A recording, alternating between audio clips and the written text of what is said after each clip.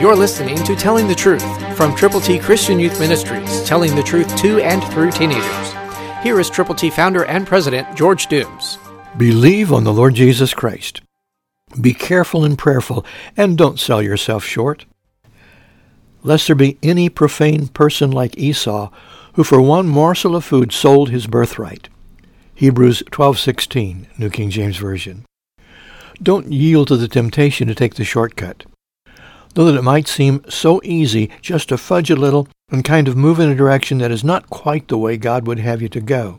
But don't do it. Pray. Ask God to give you the strength to do right no matter what. Love people in spite of themselves.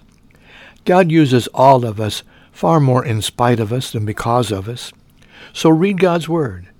Do what the Word of God tells you to do, and then fellowship with other believers who also trust the Word of God, and together take the gospel to people who need the Lord. There are those out there who are waiting now for you to tell them the truth. Jesus said, I am the way, the truth, the life. No one comes to the Father except by me. Who do you know who needs to know that? Will you pray? Will you go? God will bless you as you do. Go prayerfully, go expectantly, but go with the gospel. Christ through you can change the world.